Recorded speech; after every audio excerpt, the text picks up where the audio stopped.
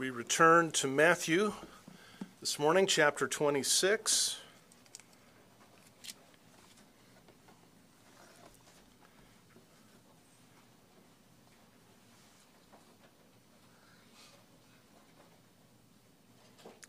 I mentioned at our earlier service in Creighton that the first part of the week I told Linda I'll be preaching Matthew 26, 1 to 16. And then I told her on Friday, she just shook her head at me and said, no, you won't. And then I said on Friday, it'll be verses 1 to 5. If anybody ever wonders or asks you why I only prepare for 6 days to preach and rather than 2 weeks, it's that if I went 2 weeks, it'd be a verse at a time. So I have to bring it to a close because I have a deadline, as it were. Father, we thank you for your word. It's so fitting on this first Sunday of 2024 and our first Communion Sunday of 2024 that we would begin these last 3 chapters of Matthew, when for so much of these chapters, Jesus is focused intently on the cross. He is purposefully heading for his own death for the sake of our redemption and atonement. We thank you for that, and we ask that as we patiently look at these words, that you would teach us. Teach us about your love and the love of our Lord and the love of the Spirit who indwells us. Teach us about your power, about your grace. We ask all of this in Jesus' precious name. Amen.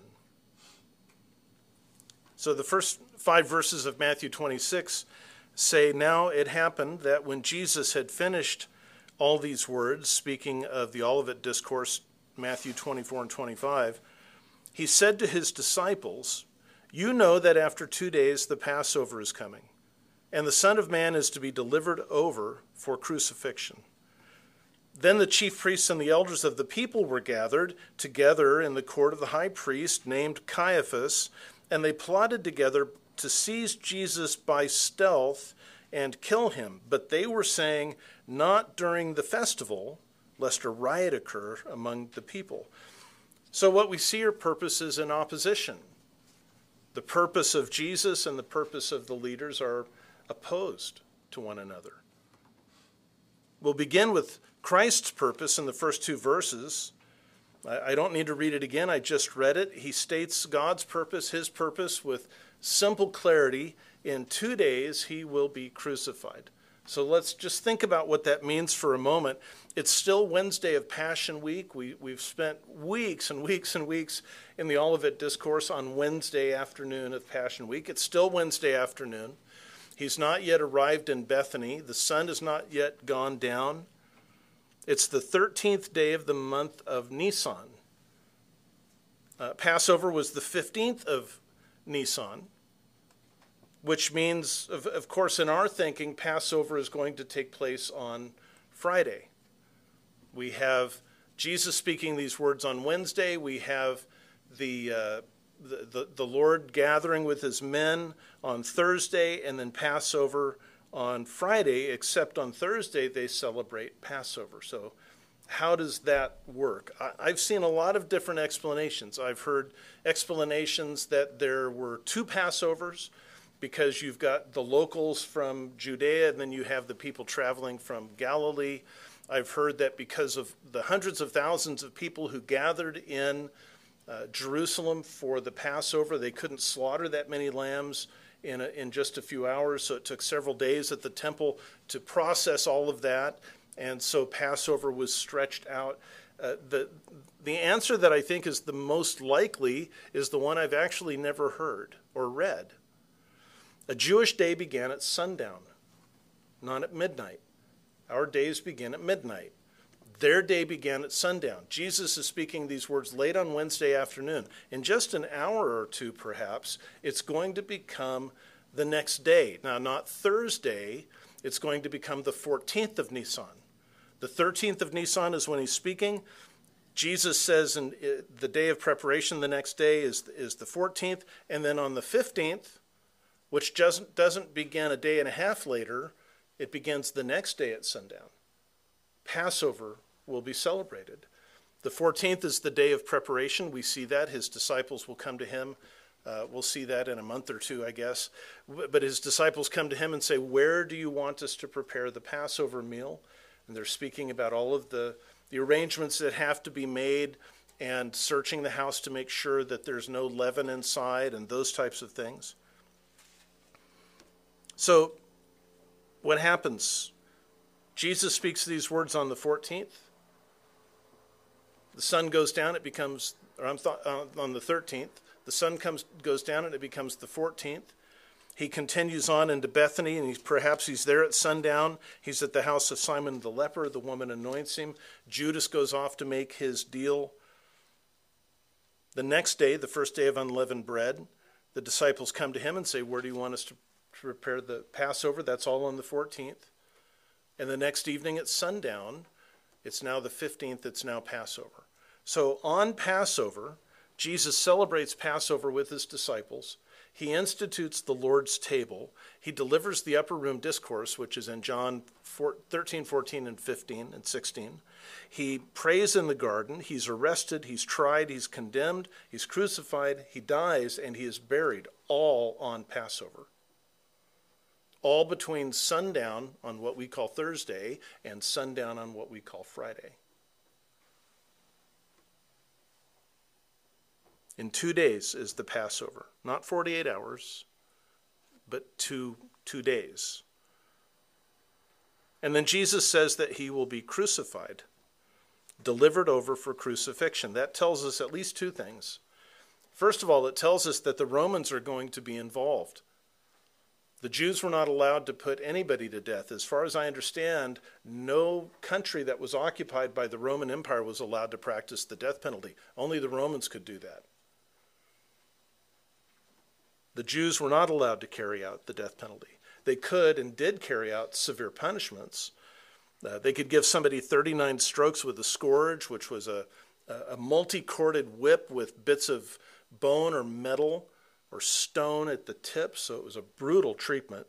40 was considered the death penalty. 39 was not considered the death penalty. So if you received the 39 and then you died, well, that was on you. But you hadn't been given a death sentence. Paul writes in 2 Corinthians, 5 times I received from the Jews 40 lashes less one. 5 times. That's brutal. But it wasn't the death penalty. The second thing that it means is that Jesus' death is going to be a public death. Crucifixion is a public execution. The Romans had all kinds of ways of executing people. They beheaded people. They ran them through with spears. They ran them through with swords. They strangled them. They hung them with ropes. They even stoned them. When they crucified somebody, it was, if you will, a public service announcement. It was sending a message.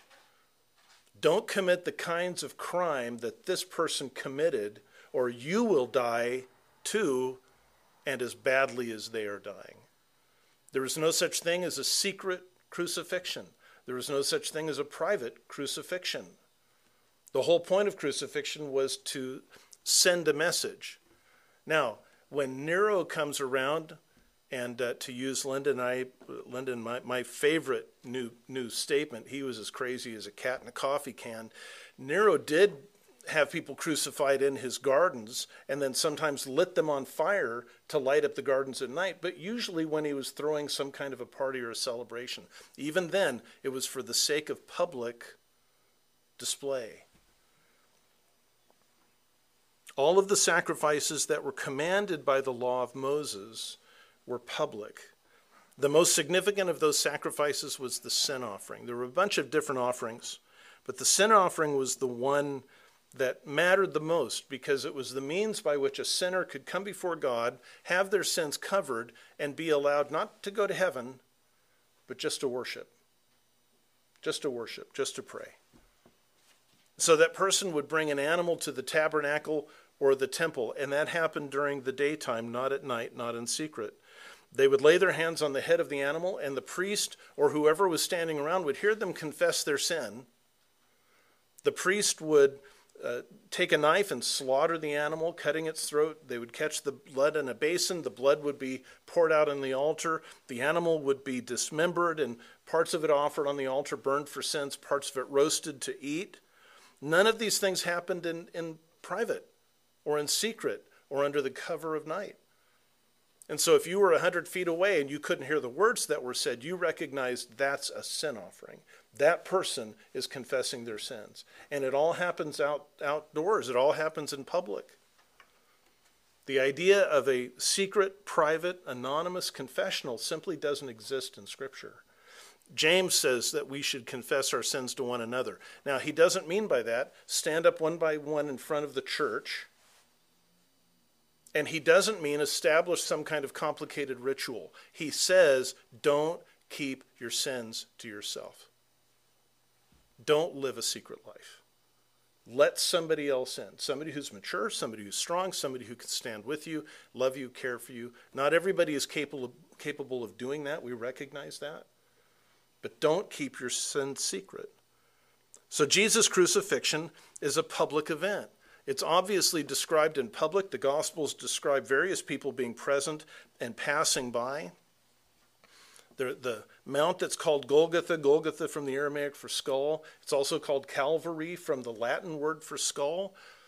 It was a mountain with a cliff face, and the cliff face until the early 1900s had a rock formation that looked like the hollow eyes and nose of a skull. There was apparently an earthquake in the early 1900s, and it collapsed, but not before pictures were taken.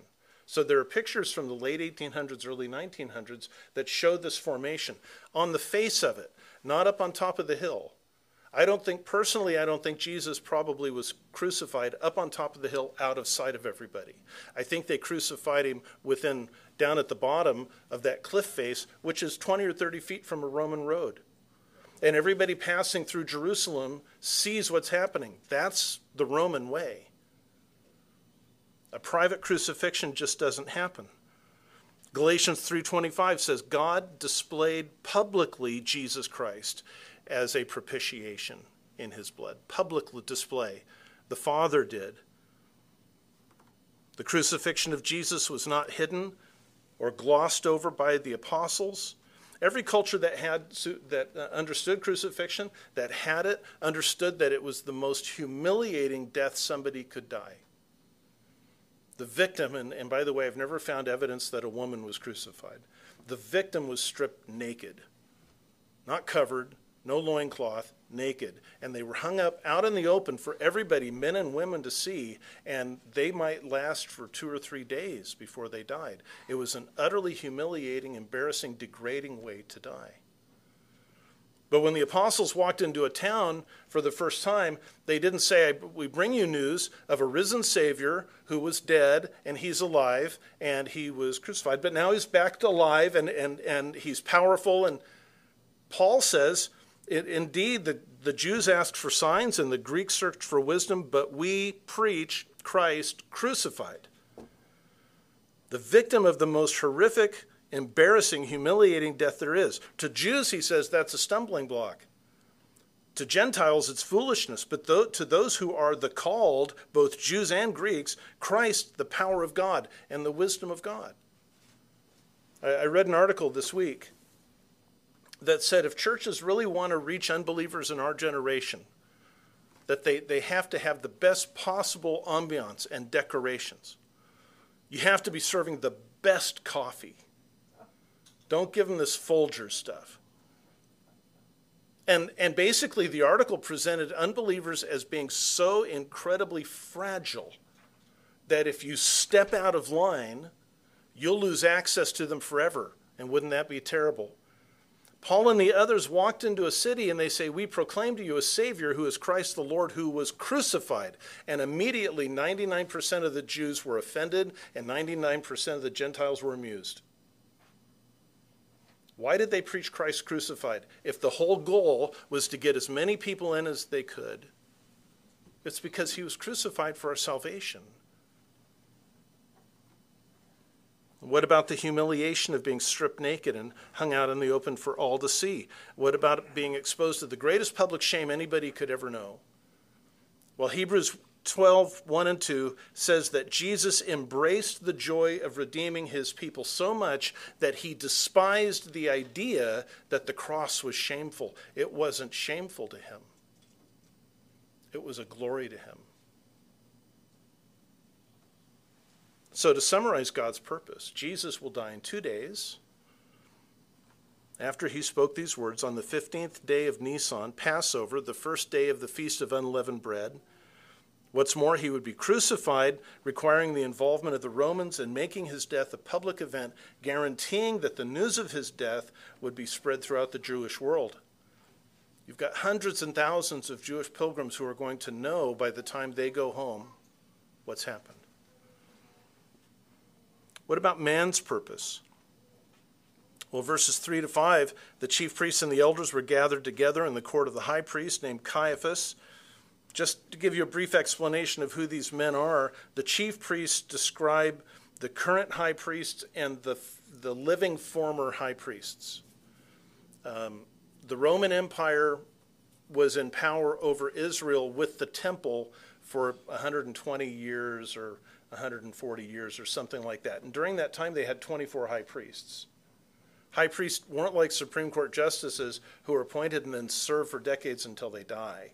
They might serve for 3 or 4 or 5 years. And so just like we currently have President Biden, but then there's President Trump and President Obama and President Clinton and President Bush, and President Carter still is stubbornly hanging on.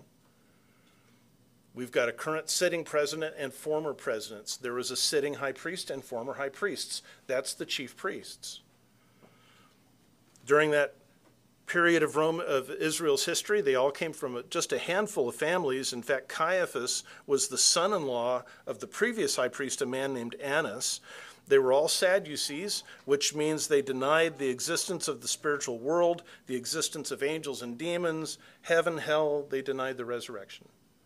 For them, and ironically for the high priests, I think, the purpose of Israel's religion was purely cultural. It's what made them Jews, but it didn't mean anything. It was just a cultural celebration. The elders of the people were notable men in society, wealthy. They were politically powerful, perhaps. They occupied a distinct social position. They served as an advisory body for other leaders. They represented Israel in matters involving the nation. What brought them together on this Wednesday afternoon was Jesus, the Nazarene carpenter who's been causing all the trouble. 3 days before, first day of the week, what we would say is Sunday, Jesus had entered from the Mount of Olives, surrounded by a multitude, meaning thousands of people shouting out praises to his name. Hosanna to the Son of David. Blessed is he who comes in the name of the Lord. Hosanna in the highest. And Matthew writes in chapter 21, when he had entered Jerusalem, all the city was stirred up, saying, "Who is this?" And the crowds were saying, "This is the prophet Jesus from Nazareth in Galilee." Jesus entered the temple. After that, he drove out all those who were buying and selling in the temple. He overturned the tables of the money changers and the seat of those who were selling doves. He said to them, "It is written, my house shall be called a house of prayer, but you are making it a robber's den." If you happen to remember back when I was preaching in Matthew chapter 21, I pointed out that the robber's den is where the robbers go to feel safe. Some of the most unethical and crooked people living in Israel went to the temple to conduct their crimes because they felt safe there. But when the chief priests, then verse 14 in chapter 21 says, the blind and the lame came to him in the temple, and he healed them. But when the chief priests and the scribes saw the marvelous thing which he had done, and the children who were shouting in the temple, saying, "Hosanna to the Son of David," they became indignant, outraged, morally offended. And so they've simply run out of patience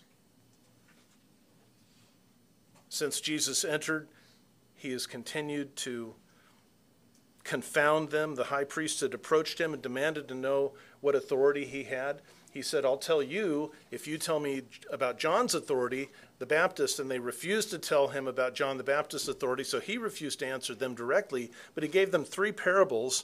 The parable of the two sons, the one whose father asked them to go work, and one of them said yes, and the other one said no. The parable of the vine growers and the parable of the wedding feast. All of those parables established Jesus' authority and show them to be in great danger. They tried to trick him into saying the wrong thing by asking him about paying taxes to Caesar, about the resurrection of the dead, and about the greatest commandment of the law. And they failed to trip him up. And then he goes on to publicly condemn them in Matthew 23 in detail. Woe to you, scribes and Pharisees, hypocrites. And so they'd had enough. It was time for him to die. It was time for him to go away. But here's the thing.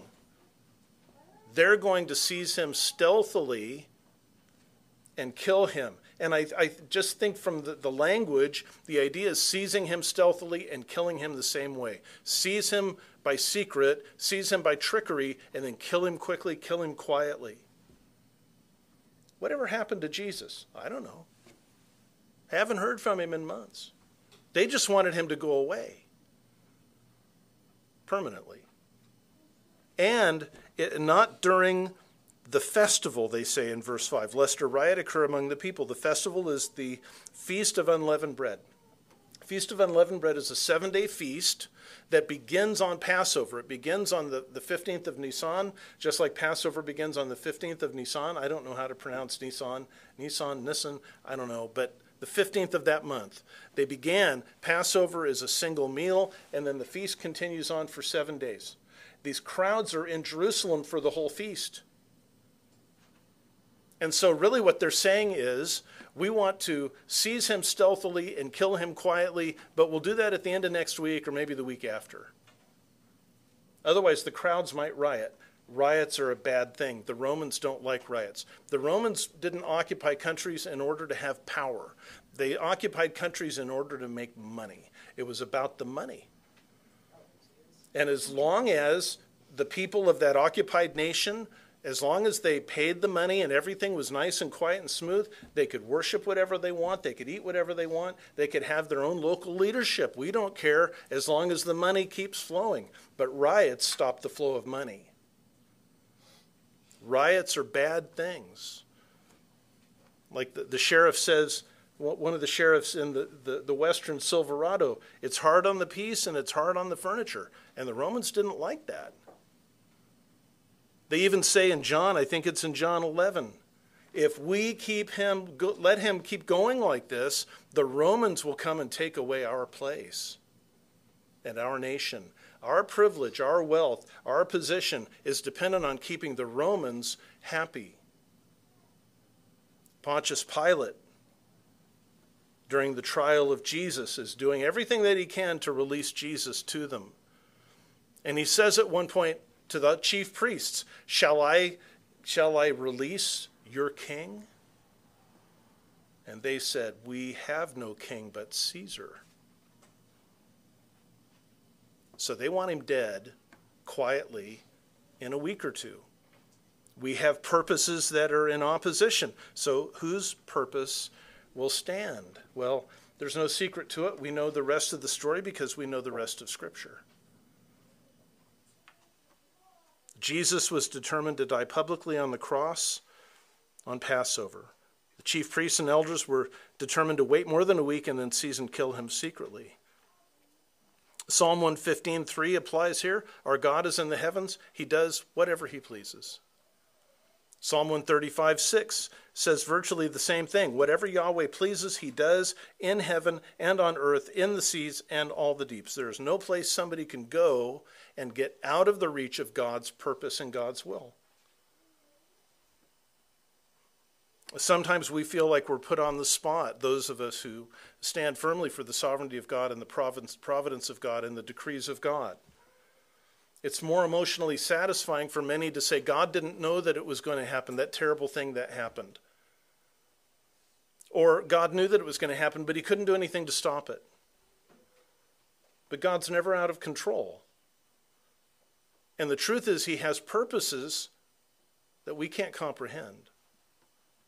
We're not God, and so we have no right to stand in judgment on him.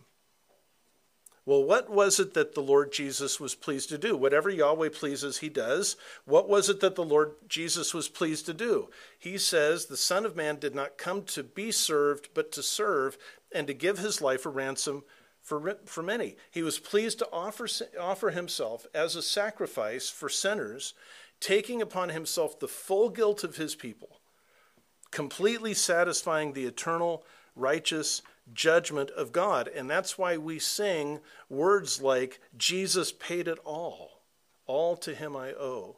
Or, my sin, oh, the bliss of this glorious thought, my sin, not in part, but the whole, is nailed to the cross, and I bear it no more. Praise the Lord, O my soul. So because of the cross of Christ, we have redemption through his blood, the forgiveness of our sins, according to the riches of his grace. All have sinned and fallen short of the glory of God, but are justified as a gift of his grace through the redemption that is in Christ. We are not redeemed with corruptible things like gold and silver, or by good works, or by good intentions, but with the precious blood of Jesus. He bore our sin in his body on the cross, so that having died to sin, we could live in righteousness. That's why Jesus came. Every purpose of the Father, every purpose of the Son, every purpose of the Spirit is focused on the cross. It's focused on Calvary. It is the high point of human history. 1 Timothy 1:15 says that Jesus Christ came into the world to save sinners. John Owen wrote this, and I've modernized it because, John Owen. But this was not just to open a door for sinners to come if they want to or are able to, nor to make a way for them to come if they wanted, or to make reconciliation merely possible, but to actually save sinners from all the guilt and all the power of sin and from the wrath of God against sin. And what we see in the chief priests and the scribes, I believe, is the devil trying to stop this. Satan certainly knows the Bible word for word, but he doesn't understand it. Paul says in 1 Corinthians that in order to understand spiritual things, you must have a spiritual source. It requires us to have the Holy Spirit to understand Scripture. Satan doesn't have that. So Satan knows much about Jesus when Jesus is born. But I don't think that he gets this. I don't think that he understands what Jesus is actually going to do until Jesus spoke these words to his disciples in Matthew 16:21. From that time, Jesus began to show his disciples that he must go to Jerusalem and suffer many things from the elders and the chief priests and scribes and be killed and be raised on the third day. And I think at that moment, Satan realized what was going to happen in just a few months. Sin is Satan's weapon against us. Death is the consequence of sin by the judgment of God. It's not a natural consequence. It comes directly by God's judgment against that spiritual crime. If Jesus dies on the cross and is raised from the dead, he destroys sin, he destroys death, he destroys everything that Satan uses as an advantage. John wrote in his first epistle, Jesus Christ came to destroy the works of the devil, and the devil now sees how that's going to happen. And as this week begins to go forth, Satan is motivating the chief elders and the high priests, or the chief priests and the elders, to avoid the cross, to wait a week or two, and to let this be a secret, quiet death, not a public atonement. I believe Satan caused Pilate's wife to suffer nightmares so that while her husband was examining Jesus in the trial, she sent a message to him saying, have nothing to do with that righteous man, for last night I suffered greatly in a dream because of him. That's not God sending her a dream so that his son wouldn't be crucified. That's Satan trying to stop it. Pilate himself says to the Jews, at least once or twice, maybe more. I find nothing wrong with him. You've got to give me a reason to crucify him. Give me a reason.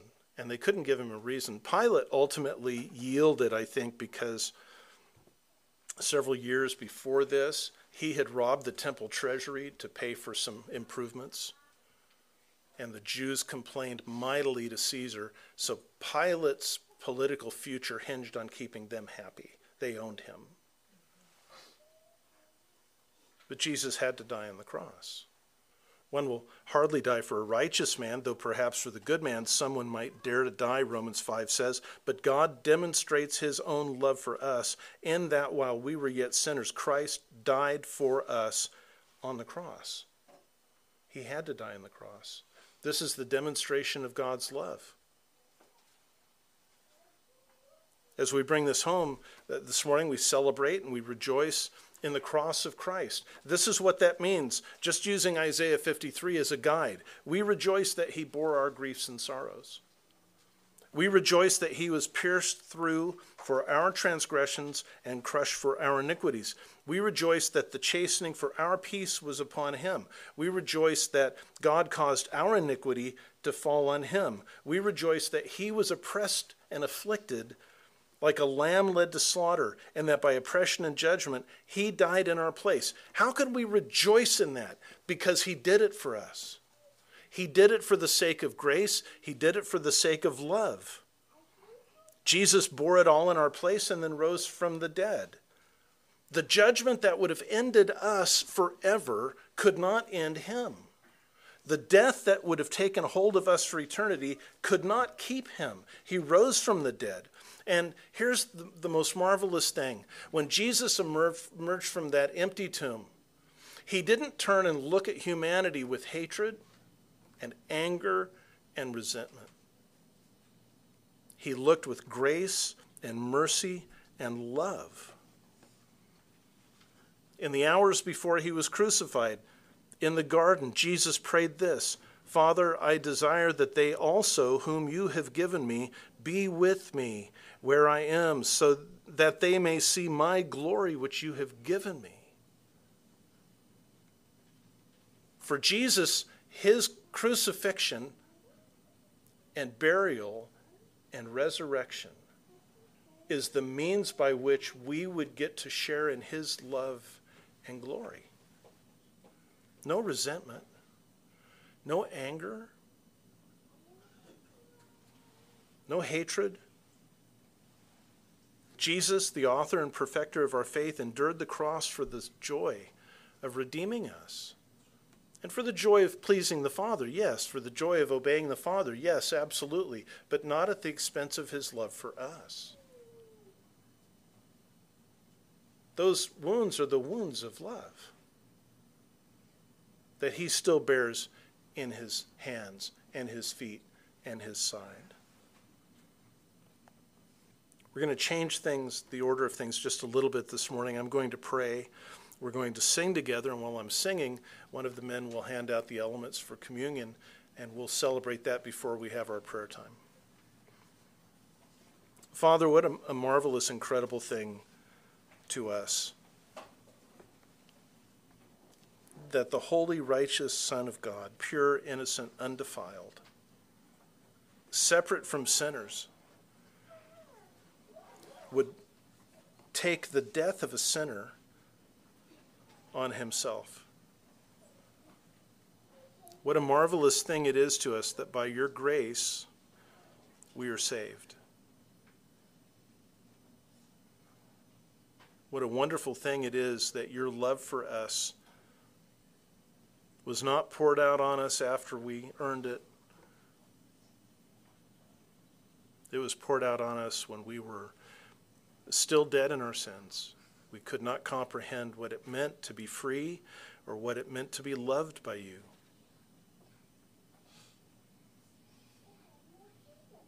I ask that you would allow us to rejoice in that this morning.